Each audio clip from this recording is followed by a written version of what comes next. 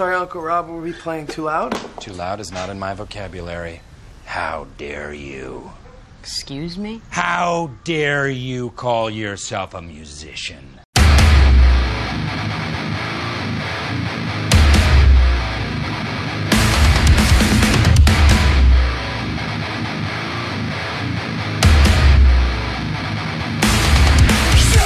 You are now tuned in to All Things Music, presented by Liquid Sound Records. Here are your hosts, Ryan Katz and Ian Illyrian. What is up, everyone? Welcome to another new episode of the All Things Music podcast, coming at you in the midst of the chaos that is 2020. Here with my boy Ian Illyrian, right? Yeah. Birthday boy tomorrow, Mr. Gemini. Yes, sir. Yeah. What are you doing anything cool for your birthday? I mean, I'm working. Like an American, right? Yeah. Every day, man, I work, yeah. And you got something in the works, too. You got a couple things in the works. I don't know if you want to talk about any of them, but you got a couple things in the works. Give yourself a little flex. Come on, man. A couple I'm probably not legally allowed to talk about. But none of them that I know. Well, yeah.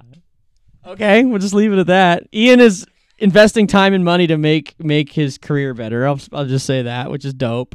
And you got some music coming out, right? Yeah, I got a EP coming out here in the next couple weeks. I don't have a solid release date for it yet, but everything's done except for the art, which will be done today. So I'm sure I want to see what that art looks like. It'll be different, but not in like a crazy different. I don't know, like abstract or like just like avant-garde or like what are we talking about? It's literally a rendition of my room at night. What? Is there like a meaning behind that, or is it just like kind of? But like, I mean, my friends will know. But like on the screens, it's gonna have my artist name, which is gonna be a whole new name, whole new type of sound. I'm learning shit. I didn't know that either. Whole new names, so no more Illyrian or whatever. No. You're just rebranding. Is it like a rebranding where your music's gonna be rebranded too, like the sound and everything? Oh yeah, this ain't gonna sound like it's gonna be surprising. Now I'm hype, man. I'm hype. It's too bad we can't have like a EP release party. Although I saw Thursdays is actually throwing like a. It was Nasty and Slave. Yeah, they should have made it my damn birthday. Dude, Nate, what the fuck are you doing? David, what the fuck are you doing? Exactly. Fucking friends of the podcast, and they won't even. They're supposed to be my boys, man. Maybe you should just crash it. You know. I mean, so there's no dancing, and you have to sit down unless you're going to the bathroom. I don't know, some weird ass rules, but I don't want my birthday to be remembered like that anyway. It'd probably be kind of not very cool. All right, enough about us. Today we've got a guest that we've been planning to have for quite a while, and understandably, a lot of things have happened since we originally planned it that have pushed it back, but we are so happy to have in the studio right now Mr. Justin Gracie. Thanks for having me. Yeah, no problem. I'm so glad I got the last name right. We're sitting here before. We tried. I'm trying to like say it, and I keep saying it wrong, and I'm glad I got it right. But you nailed it. Introduce like what? I don't want to butcher. I already butchered your name. I don't want to butcher your title. So what do you do? What are you all about? So I'm currently the talent buyer at the House of Blues in Cleveland. Mm-hmm. I've been at the House of Blues for about 4 years now. I took over from being a junior buyer to the main talent buyer back in August. Was that like kind of like an apprenticeship type of thing where like you learned almost like shadowing the person, not just shadowing, you obviously did things, but when you went from junior to like the guy, it was an easy transition because you just knew what to do already? Yeah, absolutely. There's like 3 tiers of different like levels of talent buyers at most places, where it's like somebody that's doing a lot of the contract admin work, and then somebody that's doing more so like smaller shows or like tribute bands and stuff like that, and then you lead up into the main shows basically. So I was doing a mix of both of the positions that I mentioned at first for the first like 3 years, and then for the past almost year now. Now you talk to all the VIPs, the very important people, you know, the big time bands? Well, I mean, you did. Right now, we're just in kind of this limbo, but Yeah, I mean, we're still working. We're still booking in the future. Obviously, we don't know if the time frame that a lot of people are looking at is realistic still.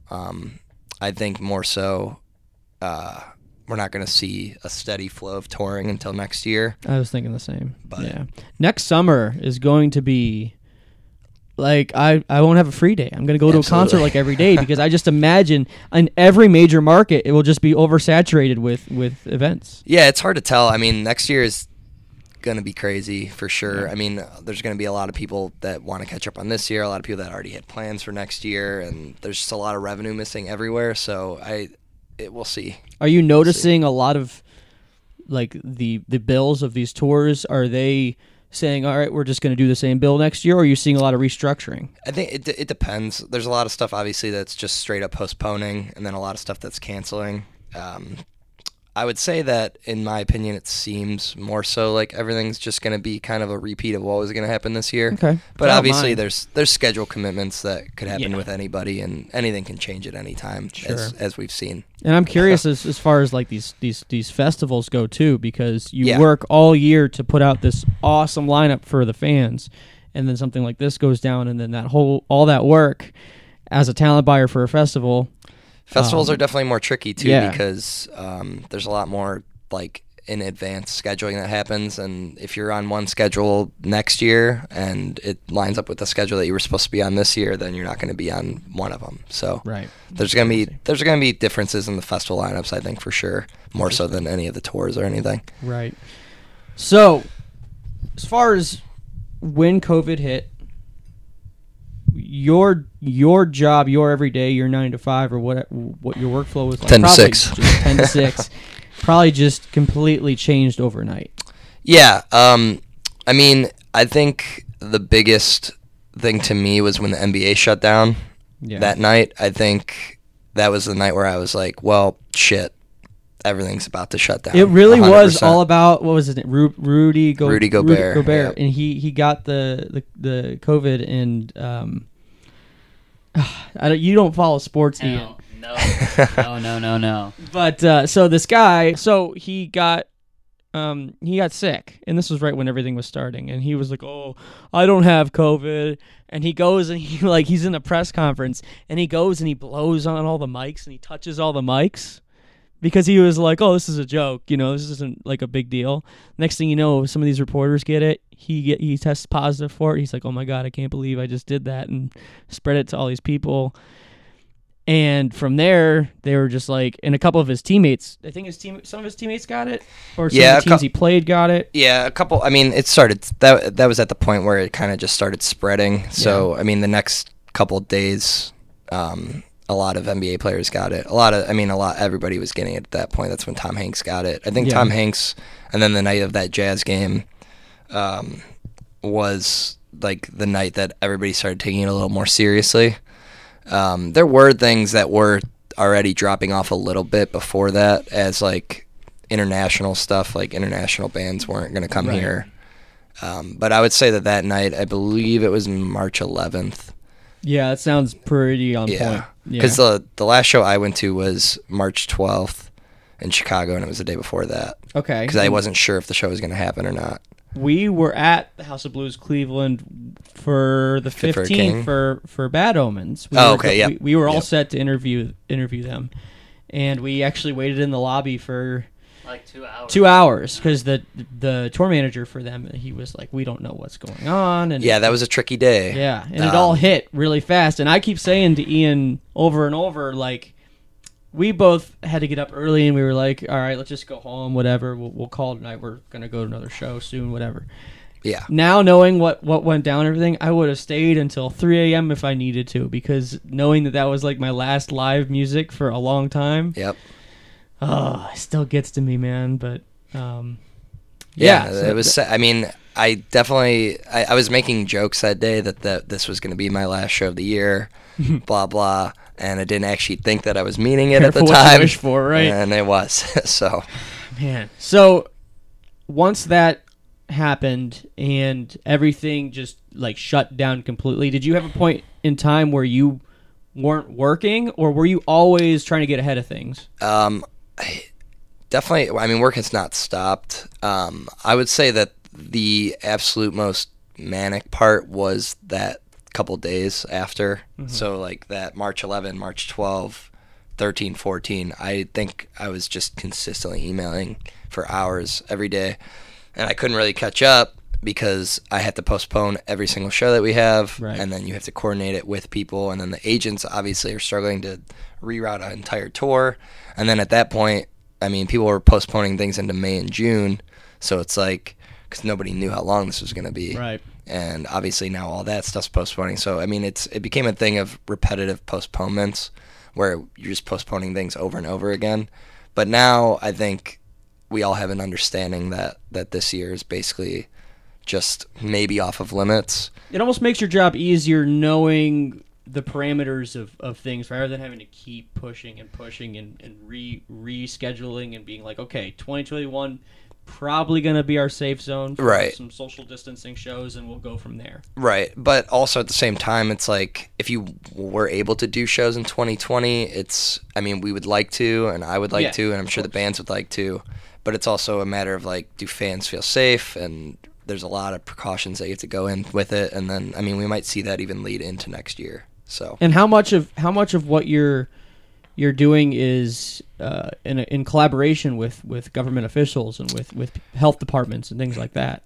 I'm personally not working directly with anybody. I'm kind of just paying attention to what the governor is saying and what, like, I mean, I pay attention to everything every day, basically, with like the allowing of like gatherings larger than whatever. 10 people, right? But at the same time, it's hard to say that, like, if we were able to do a social distance show and your capacity is cut into like a fourth of what it is, it's like, is it worth it at that point? It's a toughie. It's definitely interesting. And I mean, are people going to enjoy themselves the same way that they enjoyed themselves before? I think very that depends on the show. It does. Yeah, I was just talking to your counterpart who's been on the podcast, Mike Tata, and he was telling me about the Brad Paisley fundraiser that they're having at the Agora on September 19th, I think it is. Yep.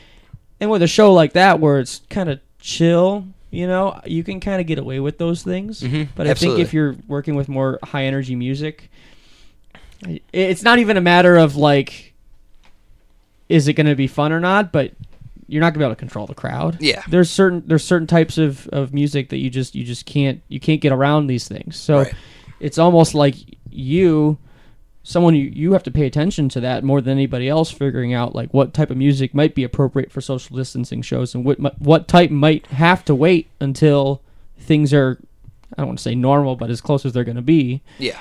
And I guess that's a struggle because your format might change a little bit for a while as far as what kind of acts consistently come through and such. So I got to imagine that's a bit of a calculated risk for you.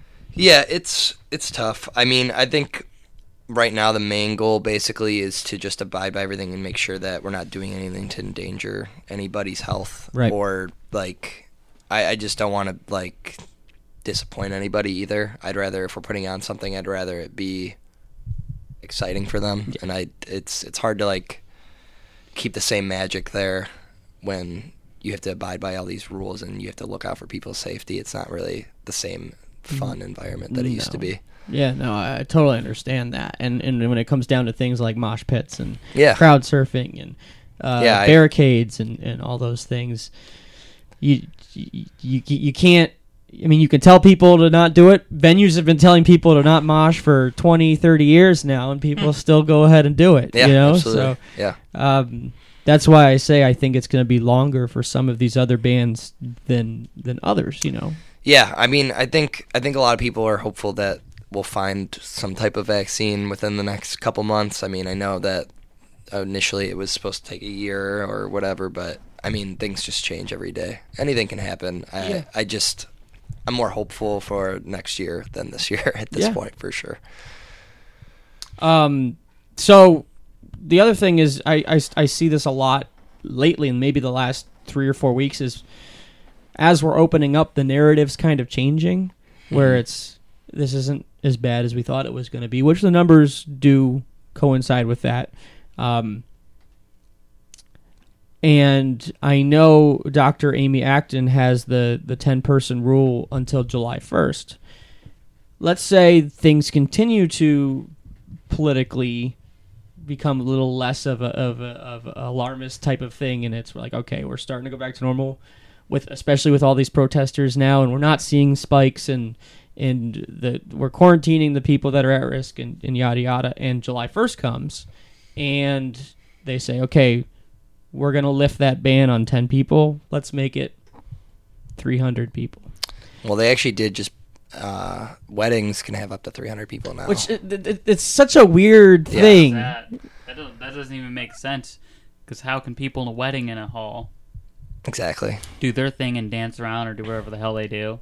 Well, see, my personal opinion, I just don't think we're ready for anything like that, but there are a lot of things happening and a lot of rules being, like, uplifted and, like, things coming out, and I just... Good signs. It's a good sign for sure, but it just seems... If you're going to, like, half-ass everything, it's the same thing as opening everything. That's exactly what I was going to say. Yeah, I that's the other thing, too, that I don't understand. They talk about...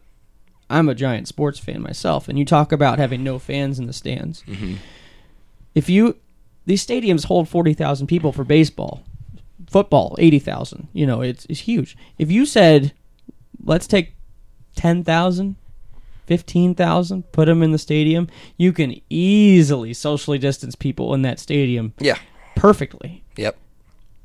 But people, it's like you say, it doesn't make any. A lot of this makes very little sense, and I'm not in the position where I'm making these policies, so I can't really put myself in those shoes per se. But from just a citizen's perspective, you're right. If you're gonna just open stuff. There's these restaurants that I'm sure have hundreds of people in them, and it's no different. You know what I mean? Yeah, I agree. I mean, I personally am on the side of where I still think it's just too early to open stuff. But technically, I mean, I just think that if you're going to half-ass everything, you might as well just open everything up. Like, I mean, and I understand slowly easing into it to see the numbers and all of that stuff. It makes sense. And I think that's the one thing that people forget so easily about something as extreme and divisive as a pandemic might be, is there's more than just one answer.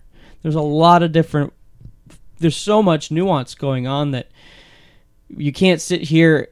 And the one thing that's always bothered me is the people that I talk to, for the most part, are either close everything, stay home, tie yourself up, or let's go out and do everything the same and just be shoulder to shoulder, neck to neck, and like there's got to be a middle ground where you can do things responsibly and make your own choice. So if you are somebody because if you look at the numbers, if you're somebody who's young and not at risk, and you're being smart and not putting yourself in contact with those people who are at risk, make that decision for yourself. You're an adult. Yep. If you're at risk, don't go. If you're a chronic smoker, if you're obese, if you're not eating well, if you don't have good nutrition, and you're still like, hey, I want to go out and do these things, that's just not smart. You know what I mean? So it's just one of those things where, and my wife's a teacher, schools, you know, like they're talking about doing blended schools next in the fall, which is like a couple days online, a couple days in person. That does makes make sense. no sense because you're still going to have people in the school. Right. So I don't know if there's a good answer. And I think a lot of it has to do with damage control, not pissing off these people. But if you do that, you're going to piss off all these people. Yeah. It's a very, everything's just backwards, it seems. Nobody really has an idea. A big problem is everything's so polar opposite. You know what I mean? You can't jump off the bridge making one decision, have it be all, and then the next day, literally the next day, have somebody of high stature or supposed high stature in our political system say something that completely undermines what they just said the previous day. You know what I mean? Yep. So there's such a political divide on both sides with every literal decision, and the people are so split by every literal decision, where you, like what he said, where you have people, I want to stay home, tie themselves up or whatever, because they're so scared. Right. Because of mainstream media or, et cetera, et cetera. And then you have other people on the other side saying, well, I don't give a shit about anybody else. I'm going to go out and don't you infringe on my rights. Yep. You know, so if ever, and like Ryan's saying, there needs to be some type of where there's a middle road. You know what I'm saying? But unfortunately, in today's society, that's basically damn near impossible because they set everybody up for it. Yep. And if you are a centrist, if you're somebody who is moderate and tries to see both sides, then you're screwed because everybody disagrees with you. Mm-hmm. So, and I found that to be the case, even as something as simple as within my own family. My mom is one way, my dad's one way, and I'm kind of both, and I just get it from all angles. And as somebody in your position who's making these big decisions, I don't know if that's happened to you yet, but I have a feeling it might, you know? Yeah, I mean, I haven't really been involved with anybody like getting mad at me about anything. I mean, It might not be you personally, Yeah, but when definitely. when you guys start Yeah. to resume activities and things, you might have, who knows, you might have protesters outside PR problems. doing or anything. House of Blues Cleveland was one. And it very well could be one of the first to open because our state, to be honest, has handled things really well so far. Yeah, definitely. And it could be on like hell, you could be on one of these blog sites like a Metal Injection or whoever, or Blabbermouth or Loudwire. It's like House of Blues Cleveland, first venue to host a metal show since COVID-19 began. And then you see all these comments. I'll never go to House of Blues Cleveland again because how terrible, you know. And then you'll get the other side. So that is something that's certainly realistic. Yeah, I personally don't think we'll be the first. I'm I don't think not so trying to be either. the guinea pig. No. But you never I know. want to play it safe. yeah, Yeah, he's like, nah. I'm more so about seeing how things play out before I would make a decision on anything. Now, whose decision is that? You at the final say, or is there someone, the owner maybe It's of the definitely up to venue? the state, and then I think then it would trickle down from like the company and the general manager of the venue, and then I mean, I'm ready to go when I'm told to go, but I'm not going yet. And I mean, I can like vocalize that I don't think it's a good idea to do something like this or something like that, but like I said, I would just rather not be the guinea pig in any of these situations. And I got to imagine that most of your counterparts, being the talent buyers at other House of Blueses, probably feel the same way. Yeah, I'm sure. So somebody's gonna have to bite the bullet. Not saying it's you by any means. Yeah, I mean, like I said, I would rather just wait until we're safe, and I don't want to do anything before I know that we're 100% safe. And if we are going to test something out, I think that, like, our company at least is going to put precautions in there. Like, there's going to be temperatures taken and all that kind of stuff, and people are working on what that looks like. So That's gonna be crazy. yeah. Do you think you'd have a preference maybe on room, maybe something small, low key in the banquet hall before you go to the main theater, or? I think the way that things are going to play out, that the small rooms around town will probably be used first, more so than the big rooms. Obviously, I think it'll work itself up as time goes on. But yeah, I don't know. I mean, I'm assuming that we'd probably have something in the Cambridge room before the music hall. Right, at I would this think point. so too. And the other thing that's really interesting about all this, that's, again, I hate to call it a silver lining, but it's something that's kind of cool, is it's cool for some reasons and bad for others, and I'll touch why it's bad, but why it's cool is some of these big bands, these A-list bands that normally may not play a House of Blues because they're going to play at the Q or whatever it is, because those big arenas are not going to be open for a very long time, they may say, let's try a House of Blues gig. And so you might end up be working with people you normally wouldn't work with. And I know there's a lot of agent sharing and things, so it might not be as difficult, but it might be a little bit interesting, kind of a surreal Twilight Zone thing. Yeah, I think something like that could definitely happen. I haven't really seen anything like it happen yet, but I think that a lot of artists, like bigger artists that would normally play amphitheaters and arenas, are definitely going to be looking to do something when they can, rather than They gotta wait. make their money, man. Yeah. I mean, just absolutely. imagine, like, Slipknot, House of Blues, Cleveland. I don't know. There's enough room on that stage. There might not be. Yeah, They'd have to cut their that might be production really pretty hard. dope, though. But Yeah. there's just some very strange times ahead. I think none of us know what's about to happen, and I think in 3 months or so we could be having a completely different conversation. I hope so. Man, we're gonna get invaded by fucking aliens and shit, dude. With the way this year's going, man. That's the next thing, I think. We launching people to the moon. We want, you know, Yep. Or wherever the International Space Station, that's where. But Moon will be next month. Yeah. Exactly. And speaking of that, so we're recording right now. It's June 1st, and if you don't know by now, you got your head in the sand, but there's protesters out everywhere in regards to Black Lives Matter and the police brutality that's been going on rampantly around the country, and it's a very touchy, sticky situation, but it also has hit home because 2 nights ago, they I don't know if they loot, I don't know what's to loot, but they broke in, they at least broke the windows of House of Blues Cleveland. And I don't know how much you saw and what can you tell us about what happened and when hopefully not a lot happened. Yeah, I mean, I think it's fine. I mean, majority of the damage was just windows, and I mean, there was some stuff pulled out, but I mean, I'm not taking this exactly from Poor Cleveland, who's a coffee shop down the street, but they posted something that was like, "Don't worry, guys, it's just things. We stand with you," etc. And I would like to agree that, I mean, like, I'm not promoting the destruction of places. Yeah. But I stand with the protesters and it's Black a weird Lives Matter thing too, movement. because I'm getting all kinds of different information. Are the violent people from the city? Or are they not from the city? Are the protesters just being very peaceful, and then these other groups are infiltrating and making them look bad? Or there's just so much information, I don't really know what to do with it. You know? Yeah, I mean, to my knowledge, it was a peaceful protest until there was like tear gas being used and rubber bullets being used, and it's obviously I wasn't there, and I'm not going to fully speak on it, but I mean, we know, we see what happens across the country, we see all the police brutality, and we see what happened, and I think, like you said, it's a sticky subject, but those crowds were led, they were being forced out of certain areas into new areas, so all the destruction that happened was because they were being pushed along that way to destruct those areas. And I completely understand, as someone in your position, there's certain things you can say and certain things you can't say, and I completely get that.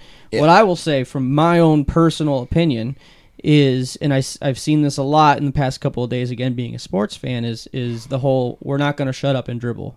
We're not going to stick to sports. Well, what I'm going to say, at least for me and Ian, is we're going to talk about music. We love it. That's all things music. But at the same time, there's so much bigger than music, and we're not just going to stick to music either. I want to kind of talk about, because these things will affect our community and will affect the music industry and so on and so forth. And I can't sit here and say I agree or disagree because I'm not a black person. I don't know what it's like at all.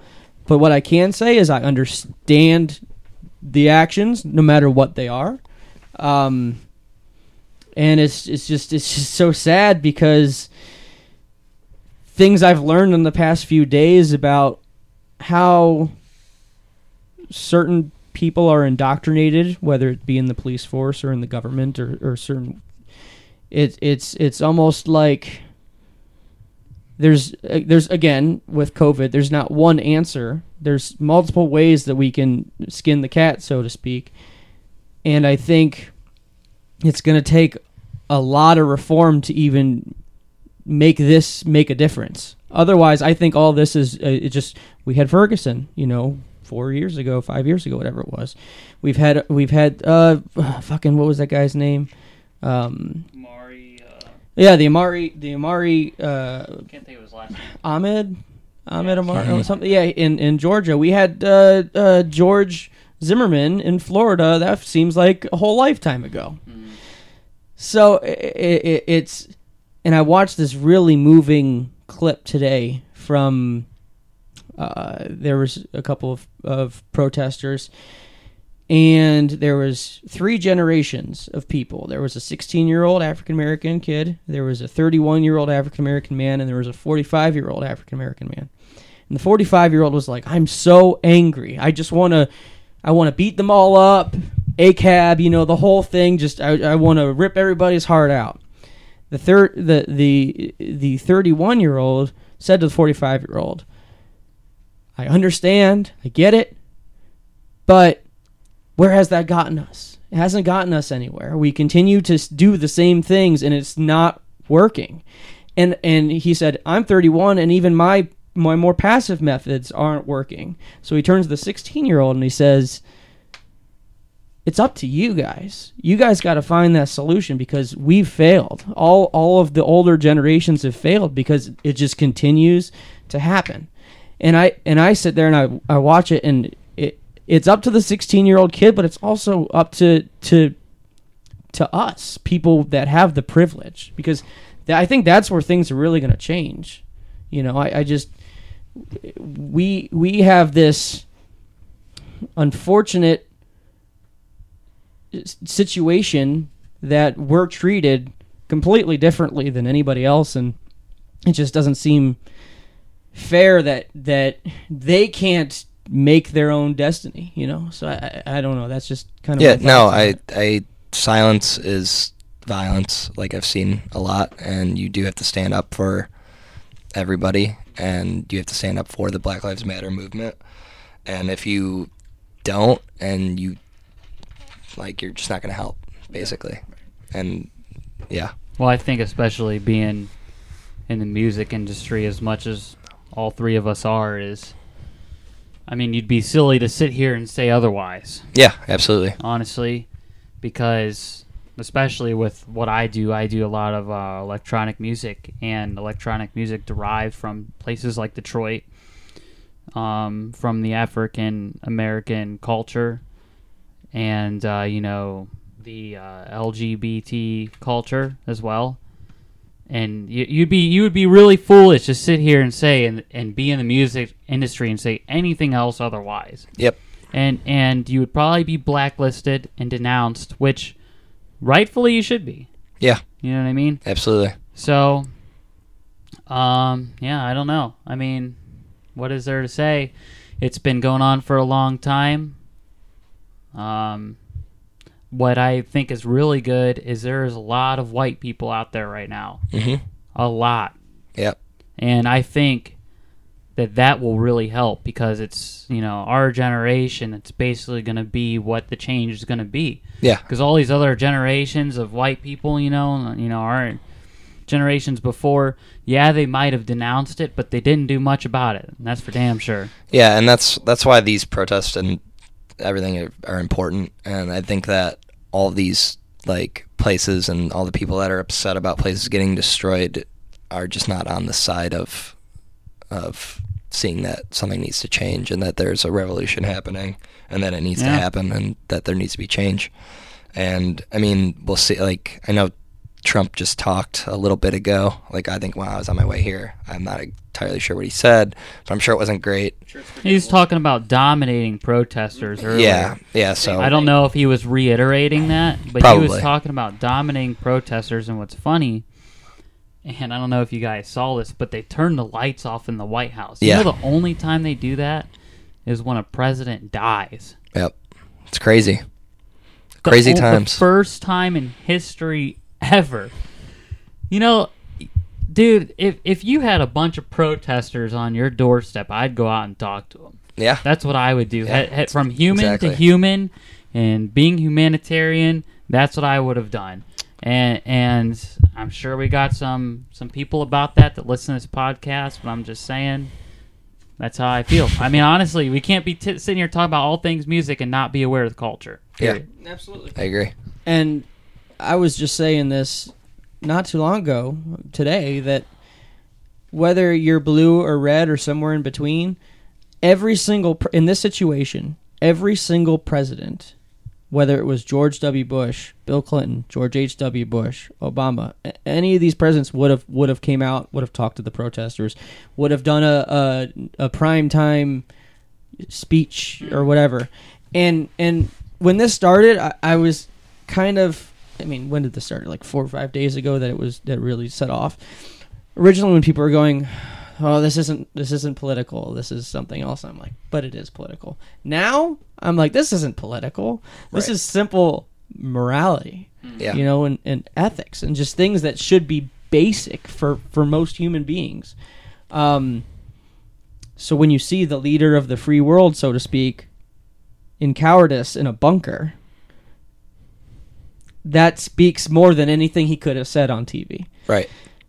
And then we sit here and go, and this is the way our country is. Well, you look at who he's running against in Biden, and Biden is and also he's responsible for a lot of what's going on too, because a lot of the laws that he did with the war on drugs and a lot of these ridiculous minimum sentencing kind of things stems from his policies.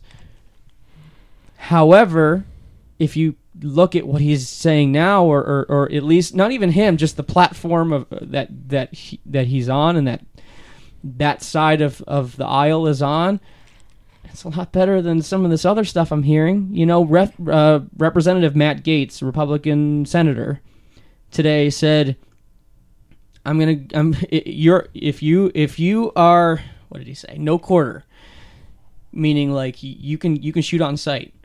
Since Antifa is now a terrorist organization, Yep. we give them no quarter. If you want to take out your guns and kill them, you'll kill them.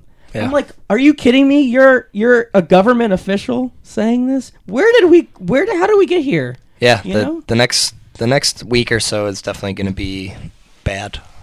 So Well, and you know, like you said, it's supposedly the free world, dude. Ain't nothing free about it, bro. no. Not a damn thing Nope. is free about this shit. And not only that, you know, corporations been ruining our shit for a while, dude. And that's looting all this shit. Who cares? They just took billions from us from the coronavirus bailout. Right. It was supposed to have been for the damn people. Yep. We should all got $10,000 checks. Where the fuck that go? Yeah. Yep. Straight up, like it's so funny. It's comical. It's so not funny that it is comical. Like, you got to just laugh at it, because what else can you fucking do? Yeah. And yeah, I mean, what is there to say, dude? Honestly, what is there to say? The only thing that gives me hope is that, and hopefully this, because this has happened in the past and it hasn't worked out this way, but the younger generations, the Gen Z, the millennials, even the Gen X, there seems to be a lot more activism, a lot less talk, more walk, no matter what side of the aisle you're on. Mm-hmm. So I think that as time goes and some of these old establishment types are gone and not in the lifetime politicians, I think then is when we'll really, really see that revolution, because that's what it's going to take. It takes from within. Unfortunately, and what I'm learning in just these past 5 days is, as a citizen, we only have so much power. Even together, we only have so much power. Exactly. And it took something like this for that to happen, you know, for us to realize that, you know, we're kind of handcuffed to who writes the laws and who makes these things. And that's why it's so important to vote, even when it seems like you're between a giant douche and a turd sandwich, to quote South Park. Yep. That I was on earlier today. I watched that earlier today. Yeah, really. Yeah, it was on. That in the sounds very background while I was topical at the working. moment. Yeah, it was. But that you gotta go for the one that's going to what do they say, the path of least resistance. Yeah, I obviously, like you mentioned before, there's a lot that Biden's responsible for, and obviously he's not what we all want, I don't think. Right, no. I don't think anybody that stands for this is standing with Biden, but I think I do agree that it is the better route to take, obviously. The lesser of two evils. Yeah, yes. Yeah, I agree. And I'm not going to say anything good about Biden, because I don't have really anything good to say. But like you said, I mean, like, the way that Trump is handling this is bad. It's awful. Yeah. I mean, there's literally no other way to put it. And all these people that support him are, I don't know what kind of Kool-Aid they'd be drinking, man. It is. It's Kool-Aid. But yeah. what else? I mean, you would think over time, over the consistently bad shit that he's done, people would drop him. Yep. No, But and they don't. They go more into his corner with him. It's serious. And Yeah. it's insane. No, seriously, the last couple of days, I feel like And it really you see shows. more support almost. And you know what it is, man? It's louder support, though. Yeah, it's not more. Yeah, he's not like gaining followers, Well, but that his side followers are getting that louder. side yes. is, let's yeah. be realistic, loud to begin with. The Yeah, problem true. is the problem is the people in our corner are done dealing with it. Yep. And what's unfortunate, That's what we're seeing. when you said something about Antifa earlier, it's everybody that supports equality is basically now been labeled a terrorist Yeah. member. We could all literally just by this podcast be labeled as Antifa members because we agree and denounce, or we agree with equality and denounce whatever the fuck they're doing. Yeah. Which Well, is now you're not- either a terrorist or a fascist. There's no in between, basically, is what is being Well, said. So. and what people don't know, and I'm just going to say this straight on here, is Antifa was founded as an anti-fascist organization. Right.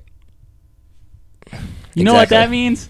Anti-Nazi. Yep. to put that in terms, it was built to battle the Nazis and fascists. Yeah. Now, how is being an Antifa person to begin with bad?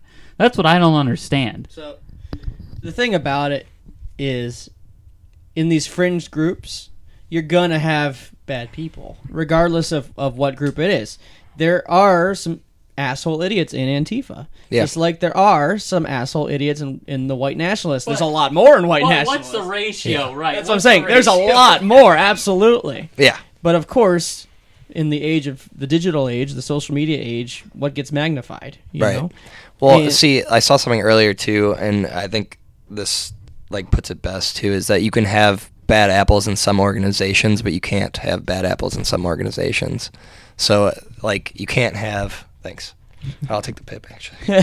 Good choice. Mr. Pitt is the shit. But you can't have a couple bad cops. But like you said, there's a couple bad people protesting. I'm sure there are, but what is the effect of that compared to the couple bad cops? Yeah.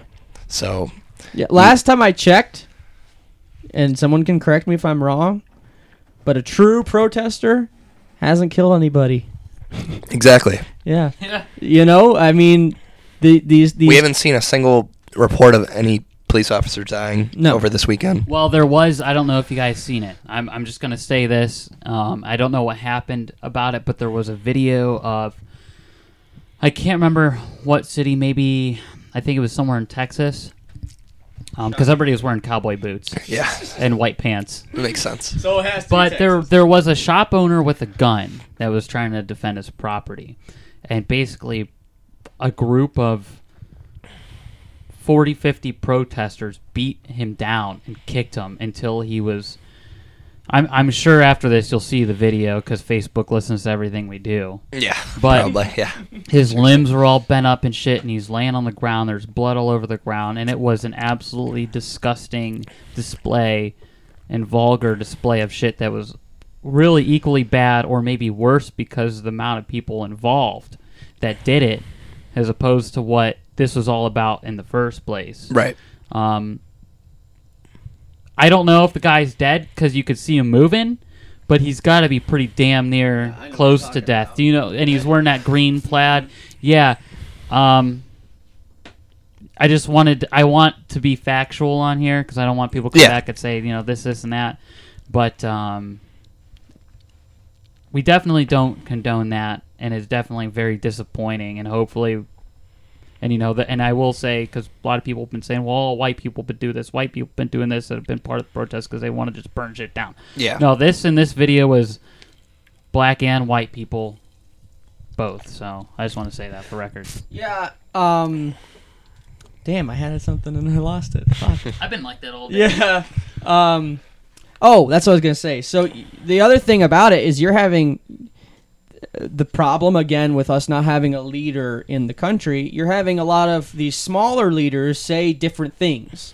For example, some of the grandsons and granddaughters of Martin Luther King Jr.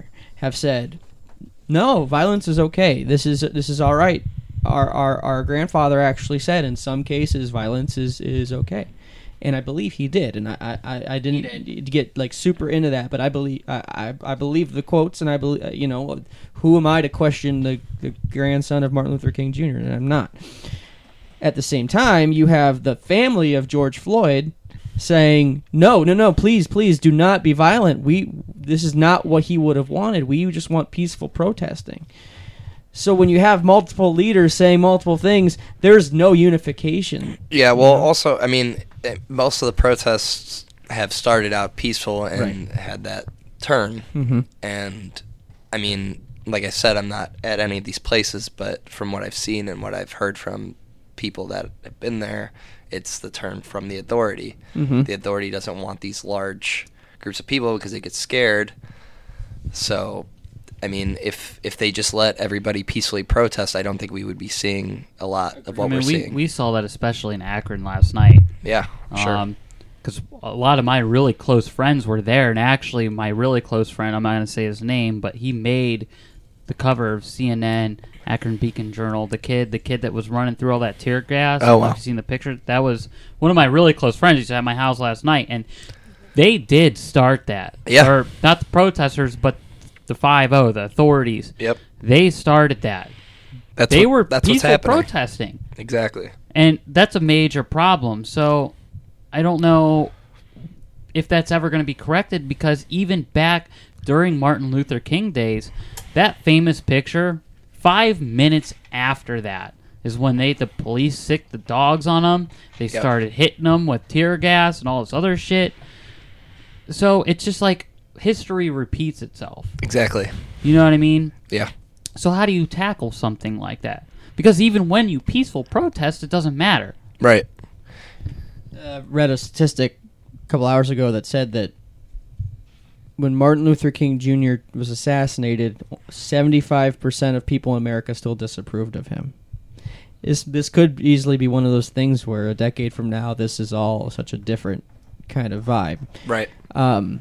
What I will say is I've seen enough videos just going. I hate going on Twitter right now because it's horrible. It's horrible. But I've seen enough videos of police not doing their job properly that I'm totally understand that, and it's definitely escalated. There was a kid who was simply on the ground, just his hands up, doing hands up, and just getting really emotional verbally, just like crying, like why is this happening? Why is this? Not doing a single thing. The cops are lined up in a barricade, and then some cop comes from behind and goes and arrests him just for talking. Yep. The other one that got me this one got me so bad because this speaks to the culture of police. There was a cop with like a face shield on, but you could see his face, and there was a African American woman like crying to him and everything, and he gets emotional. He starts tearing up because he's a human, He understands to an extent what's going on. The other cops recognize that. They get the supervisor and they say, "Hey, go to the back." They bring another badass cop in with a baton. He's like, "All right," Yeah. Like, are you kidding me? Like you have to be. They keep calling it the small dick energy. You keep saying that, and it's so true. How much do you guys actually know about police culture? Like, have you ever do you have any police in your family or anything? I don't. Do you? I know you don't, Ryan, right? I just know what he told me the other day, and that was eye-opening in itself. So, well, yeah, I'm gonna say that someone. He already said it, but I can edit that out. yeah, someone very close to me was in a police academy, yeah, and it was in middle of suburban white, and it's just the stuff that they went through was very, very interesting and eye-opening, and the amount of racism, blatant disregard for Muslims, African Americans, Mexicans, and everybody that was not white is just absolutely disgusting. And that is literally what the police culture look for. And they literally will tell you, even like when they're training you to be in their, for the job. Because, Yeah. you got to go and you got to pay to be in academy. Right. When they train you, they don't even give a shit. They say, you can lie on this, you can do this, that, and no one's going to care. You know what I mean? Yep. As long as you can pass your weapons training. Yeah, that's sad. It's really sad, dude. Yeah. Because like I said, I was there, and through this whole thing, I even paid for it and everything. I paid to put her through this. Fuck it. Yeah. Put them through this. Yeah. Edit that out. Jesus. Anyway, yeah, dude, it's insane. So, from a very personal standpoint, out of the box, they're not even out of the box, but in the fucking box, they're teaching you that these things are okay. Yeah. And every single instructor is a white male. Every single one. Yeah. Yep. Yeah, I mean, what do you It's say? broken. What do you say about that? The system's broken. What can you even say about that? Yeah. You I mean, can't say anything. it was never correct, but it's just been broken, I guess, for however long. Yeah, and it's So it needs to be fixed. It's gonna take change from within. That's all. It's gonna happen. Yeah. And to circle back to music, what I'm starting to see is, especially from a lot of, I noticed this about 3 or 4 months ago. Lately, more than others, I'm heavy into the metal community, and I start to see this paradigm shift between the type of metal you like and how you lean politically. Yeah. And Yeah. never noticed it before. I'm a lover of heavy music. I don't care if it's metalcore, deathcore, or thrash metal, or new wave of British heavy metal. I just like heavy music. It's whatever. So I've never really like put myself in a category. But then I noticed that a lot of the scene group, that type of demographic is very left leaning, and then I start to see some of the old school metal group being more right leaning. Yeah. A good example is Trapped. Oh God, a good example, the example. No, Stain, but you're not on Twitter, so you don't really know the whole Trapped thing. Oh, I right do. now. I've seen it. Okay, he's still going off by the hour talking about it. I like him and Ice-T beefing is my Love favorite. it. And then he That's got the best. in a fight with the one guy who went to jail for murder. I can't remember his name. He's a punk rock singer or something, and he went to jail for like attempted murder, and he got out or whatever. And I'm like, you're gonna die. Yeah. Like, you're picking fights with the wrong people. Fucking Ice-T out of all people. Oh my God! And like, there's dudes I know on Twitter that are in bands that are like, if we see you out on the tour circuit at all, we will throw hands without question. He's like, oh well, then you're gonna get a face full of lead. I'm like, yeah, okay, good luck with that, buddy. Yep. But yes, Trapped, and there's a couple others, and I see a lot of people saying like, listen, there's bands we tour with. We haven't seen you say anything. We're gonna remember that. Mhm. You know, it's.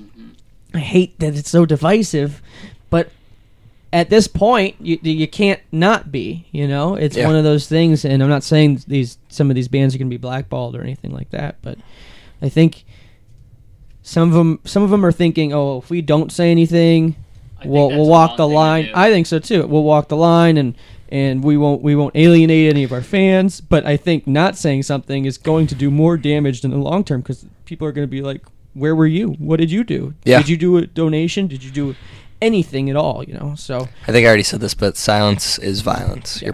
You're promoting the police violence more so if you're being silent. yeah, absolutely. So let's switch gears, because it's been a somber half hour here. Yeah, absolutely. So first of all, before I can even ask this question, tell me about how you even got into the position you're in, as far as just even booking in the industry in general, or I don't know if you were a musician at one point, or anything like that. Tell me about your background. I've never been a musician. I did at one point try to play guitar.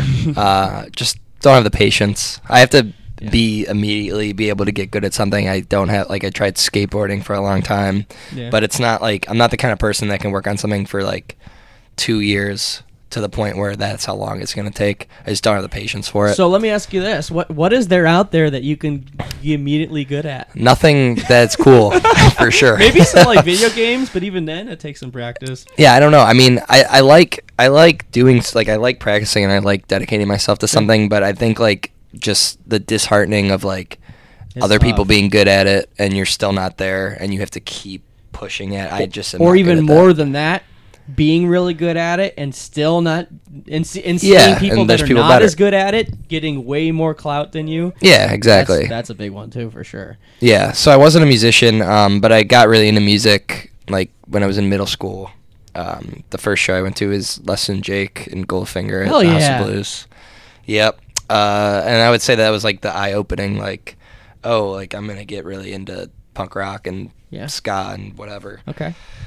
So I got really into music, and I was going to shows all the time. Warped Tour, I assume. Yeah, I went to Warped Tour every year. I would travel to like Philly and Chicago and Detroit in high school all the time, and I would like go drive. Just at, on like, your own, like with friends? Like, how would that... I actually did go on my own sometimes, with friends sometimes as well. You have cool parents, man. Yeah.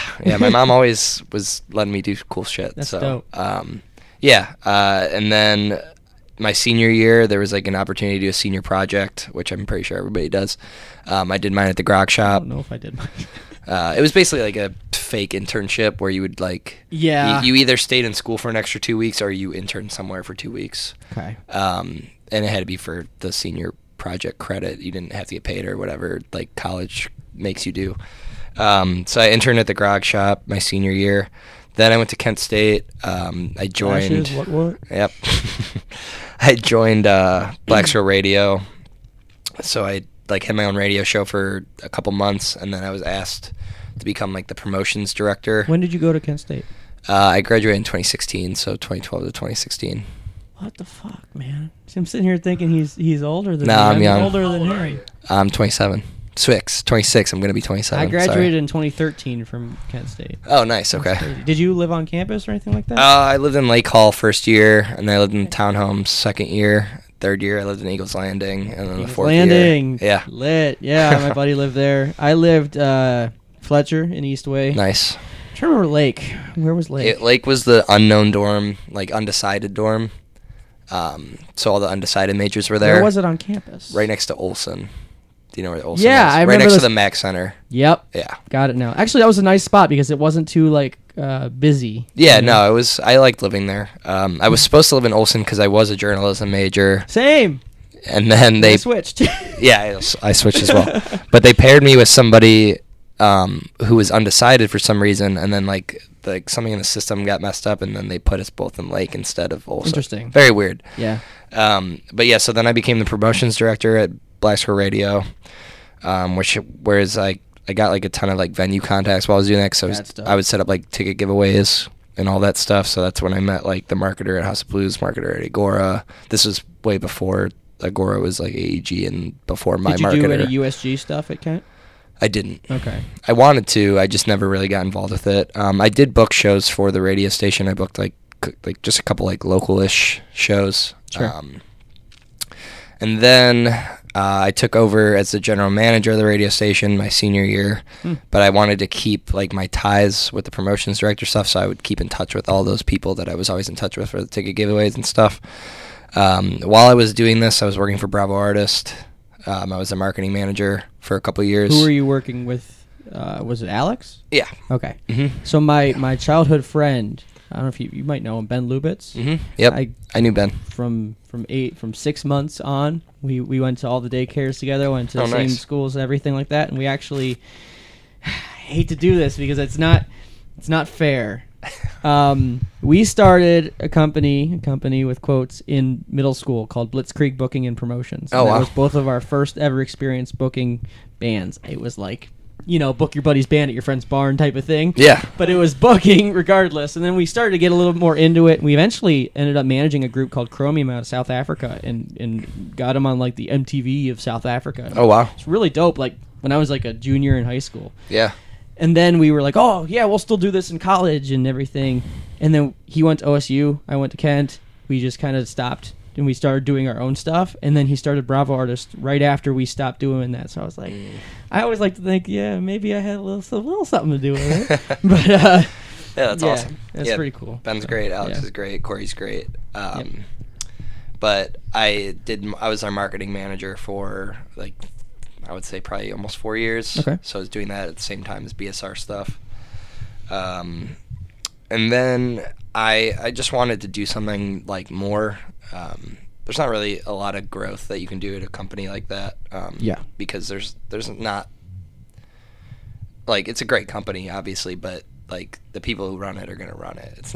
You're not going to like be able to exceed. You have anything that you're doing. only a high ceiling, right? Yeah, and I loved the idea of marketing. I graduated with a public relations degree so that I could fall anywhere if music good didn't work move. out. Yeah, I figured if I couldn't work at, like, I wanted to work at a record label basically, like my whole college career after I switched out of journalism.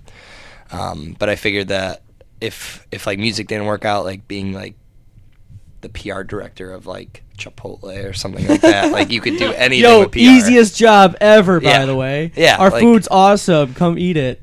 Yeah, exactly. And like, Except for when they have salmonella. yeah, Except for true. When they have salmonella. Yeah. Yeah, that's probably a bad example because they do get called out on their food stuff a lot. But Yeah. I don't know. And then like, I mean, I thought I was like pretty good at running social media at the time. Like, I thought I did a pretty good job with the Bravo Artists social media for Okay. the couple years that I was doing it. So that's why I did PR. I was like, this is a good fallback. I could do anybody's social media. I can do anything if music doesn't work out. But so while I was looking for like new jobs, I applied at a couple. Like I was like, you know what? Like I'm gonna either get into beer or I'm gonna get into music. So I applied at like Great Lakes and a couple. Like I applied for like a PBR job, just stuff like that. You'd have to wear flannel every day to work. Yeah. And then I saw this. Well, I didn't see it. My buddy, who actually lives in Madison, Wisconsin now, and is also works for Live Nation in a way now. He saw this Live Nation job in Cleveland, and he said, "Hey, like you should apply for this. Like it'd be great." And like the booking thing always was a big interest of mine. I love doing marketing. I think marketing is awesome. I feel like it's just as important as the booking. Absolutely.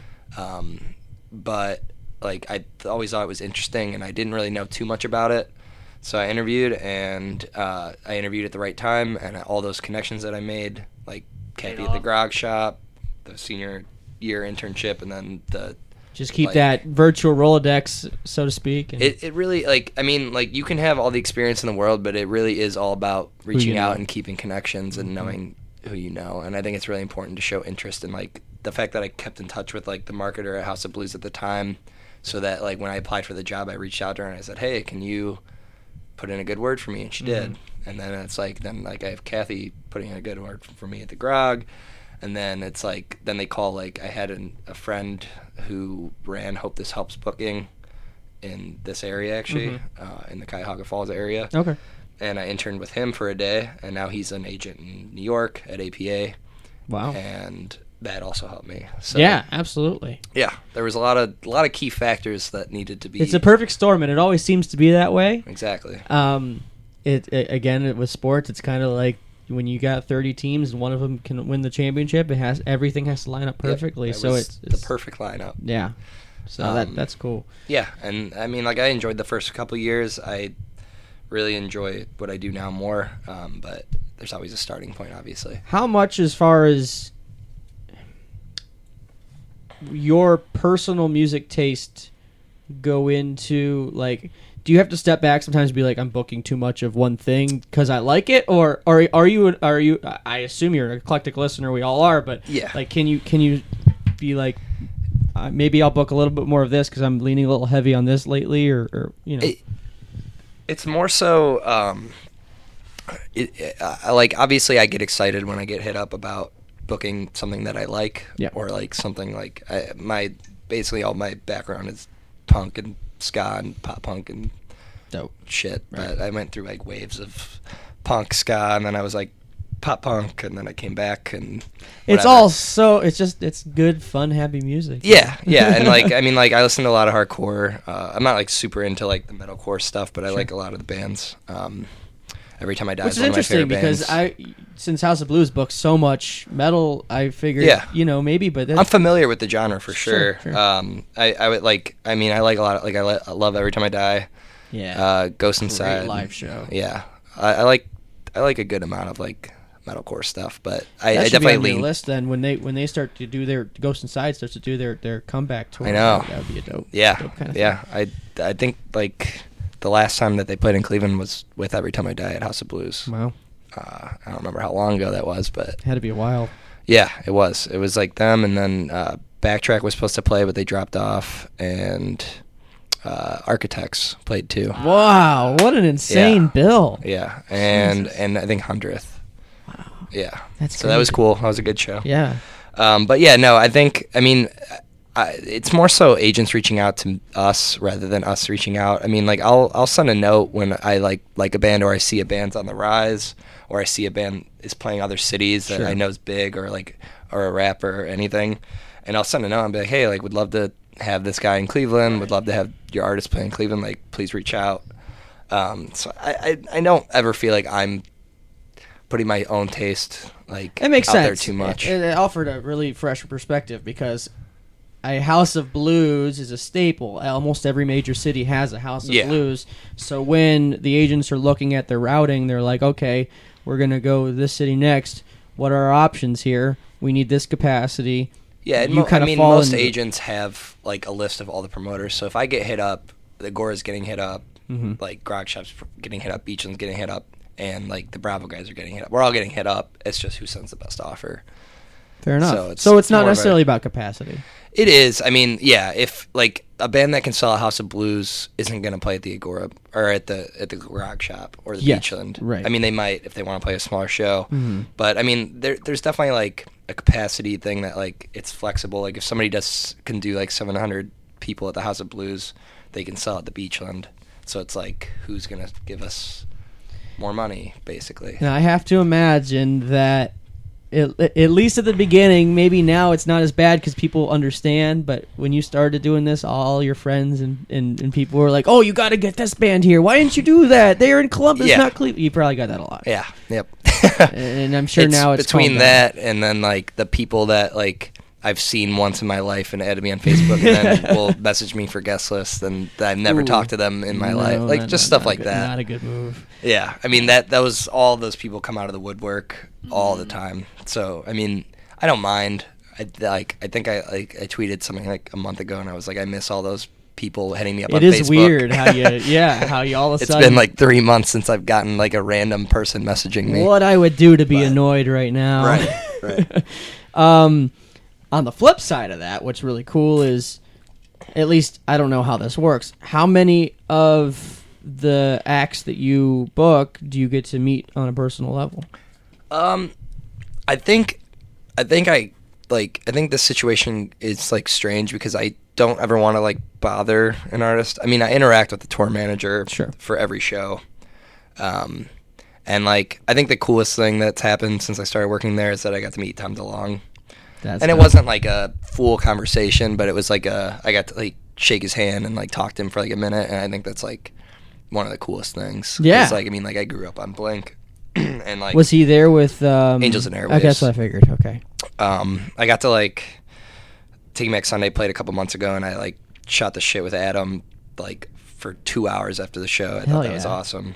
There's been a lot of cool like getting to meet, but like more so I try to like give everybody their space. Sure. Like Snoop Dogg played in January. I wasn't gonna like go like, hey Snoop Dogg. Like, you got what's more up, man? strength than I did. 'Cause Yeah. I would have been like, yo, Snoopy. But like he walked right by me, and I was like, "Yo, that's pretty tight." Like I didn't know Snoop Dogg was like as tall as he is, or like DMX. Oh, is he like, really? yeah, pretty tall. He's a like lanky dude. He's like Yeah. tall and skinny. And then like DMX, like I was just standing on the side of the stage waiting for him to come out, and he just like walked by me with like a lit cigarette, and like I was like, "Wow, this is like the coolest shit." I'm standing like, Seriously. right next to DMX. Oh yeah.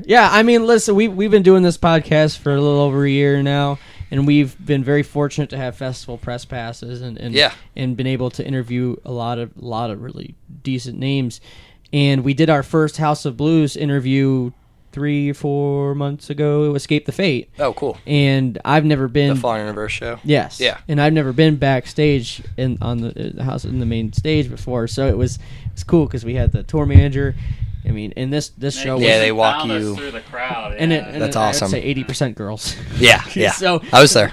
yeah. So we Yeah. we were going through and we went back, and then it was like a movie. You go back and all the guitar techs are tuning the guitars. You go up the stairs. There's the green room. It's like, whoa, this is cool, man. I just wanted to talk about music, and what ended up happening is, we continue to have these awesome experiences. Well, I'll give you a cool tour of the venue whenever things open up if you guys want Sounds good to me. Yeah. Yeah. I can't refuse that. one. Yeah. We Yeah, asked Mike absolutely. this, so I might as well ask you this now that you mention it. Ghost stories. You got anything? You got any cool, weird? The Agora's definitely got way more ghost well, stories. it's been around a lot longer. But I actually got a cool, like, I went to go buy, it was one of the last Agora shows before they closed for a little bit. I went to go buy Streetlight Manifesto tickets, Nice. and the owner was working, he's not the owner anymore. I'm pretty sure it's Zitterbart now, but yeah.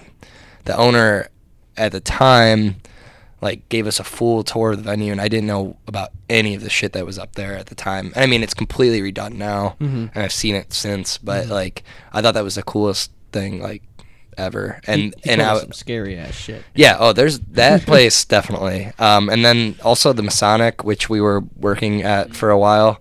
That place also is very, very much like got some shit going on in it. House of Blues though, not any like spooky character. Was it? What was it before it was the House of Blues? Do you know? Somebody actually, Maybe something. the maintenance person who works there sent us a picture of it pre House of Blues. I don't know what it was, to be honest. Maybe there's some spirits still in there. Maybe. Definitely not like. It's just like, I mean, everywhere you go in the building, it's like you got the stage and then you got the backstage and then the foundation. Like all of it's just too like nice and done up to have like anything like Yeah. ghost Unless wise. you're there at maybe like 3 or 4 a.m. by yourself. Yeah, Then and it might I feel haven't done a that. For sure. Well, I mean, who is the number one? Knowing your taste in music now, who? And you can't say Angels and Airwaves because Yeah. you just said that. Who is your number one favorite act to book? Where you were when it all got done and you saw it and you were like, fuck yeah. The Snoop Dogg show was really cool. I think the first time when I got to book Less Than Jake, I think was the coolest because it like goes back to like I was sitting, it was 2008, so I was how old, 15, and I was sitting up with one of my buddies at the time and his dad in like the seats, and that was like the life-changing moment for me, like watching Less Than Jake and Goldfinger. And I think it's really fucking cool now that I work like in an office like 40 feet away from where that moment happened to me. So I think like after I booked that Less Than It's a Jake full show, circle. yeah, it was like a full circle moment. That's cool. I thought it was really cool. And then like I was really excited because like the Wonder Years were one of my favorite bands for a really long time, and I was excited that I finally had gotten to book them, and they had never like headlined at the House of Blues. They always headlined the Agora or like the Grog Shop back in the day. And then that was one of the shows that got the cancel. It was like 3 days after the bad pandemic start. So I was like really excited about that one. Hopefully that can be coming back. You know, you can do that again. Salvage, right? Yeah, for sure. Yeah, Mike was telling us that you and him have a friendly, competitive kind of thing going on. Definitely. Like, oh, I got these guys, you didn't, kind of thing. Yeah, and like every time he like announces something that I'm pissed that they got, I always make sure I'm the first person to angry react to his like Facebook post. That's funny. It's like friendly competition, but there are some times where I'm like, damn it, Mike, like damn it, Chris, like you guys fucked me on this one. Well, you're the two, and that's how it came up because I asked him that you guys between AEG and Live Nation, you're the two powerhouse. Yeah. You know, you're the guys. Yeah. So I think, I mean, like, and there's obviously like very like big competition between Live Nation and AEG where like the heads of the companies obviously are not ever going to be able to see eye to eye or get along. Maybe now with all this stuff happening. But like I think it's important to stay friendly with those guys, and I've known those guys before I worked for Live Nation and before they became AEG too, so absolutely. Yeah. With agents, because now when we don't talk to agents, but we talk to a lot of PR, and it's similar where when I end up talking to the same PR agent over and over, you start to get a camaraderie. It starts to get maybe a little bit less formal, a little bit more like just here we go. This is what we need. Does that become something that's like second nature now? Whereas before it was like, I got to be really formal, and now I'm just like I can just talk about like whatever. Like, hey, how you doing? Just it's definitely important to become friends with the people that you're working with, especially like talent buyers and agents should definitely have a better relationship. Obviously, it's still important to be formal. But it does turn into a point where, it could be casual. And, like, you'll, like, see each other at a festival or something and you grab a drink together or, that's cool. Like, shoot the shit. Yeah. And is there ever any times where maybe it's not you, but maybe in another situation where there's just a falling out or something just doesn't go right with finances or somebody pisses somebody else off and it's just like... Yeah, I mean, anything can happen. You could, like, fuck something up really bad and they can never want to book the show with you again. Anything can happen. I mean, it's not happened to me. Right. But it definitely happens for sure. Interesting. Yeah. Is there anything you wanted to say before we wrapped it up? Not really. No? Well, man, I appreciate you coming out. Yeah. Sorry it took so long. No, man, you're fine. We had a good conversation, a lot of different stuff. Yeah. I hope those windows get fixed. Yeah. And not broken they again. They should be fixed pretty shortly. Right. So we're not opening anytime soon anyway. So I guess that's true. As sad as that is, but you know what? Let's hope that we get through this pandemic, this civil unrest, as some call it, but as these very valid protests, and we get to the next phase of where we're going in society, and I think we all, and that's the one thing about sports and music, is when you go to a show, you don't know if the guy behind you is a MAGA guy. You don't know if the guy next to you is Antifa or whatever. We're all just here to enjoy the experience and the music, and we need that now more than ever. This could not have happened at a worse time where we have no escapism. Yeah. So let's hope that I will say that I hope that there isn't a MAGA person near me at venue. yeah, you and me both. But Yeah. what can you do? But awesome. So as always, we're out.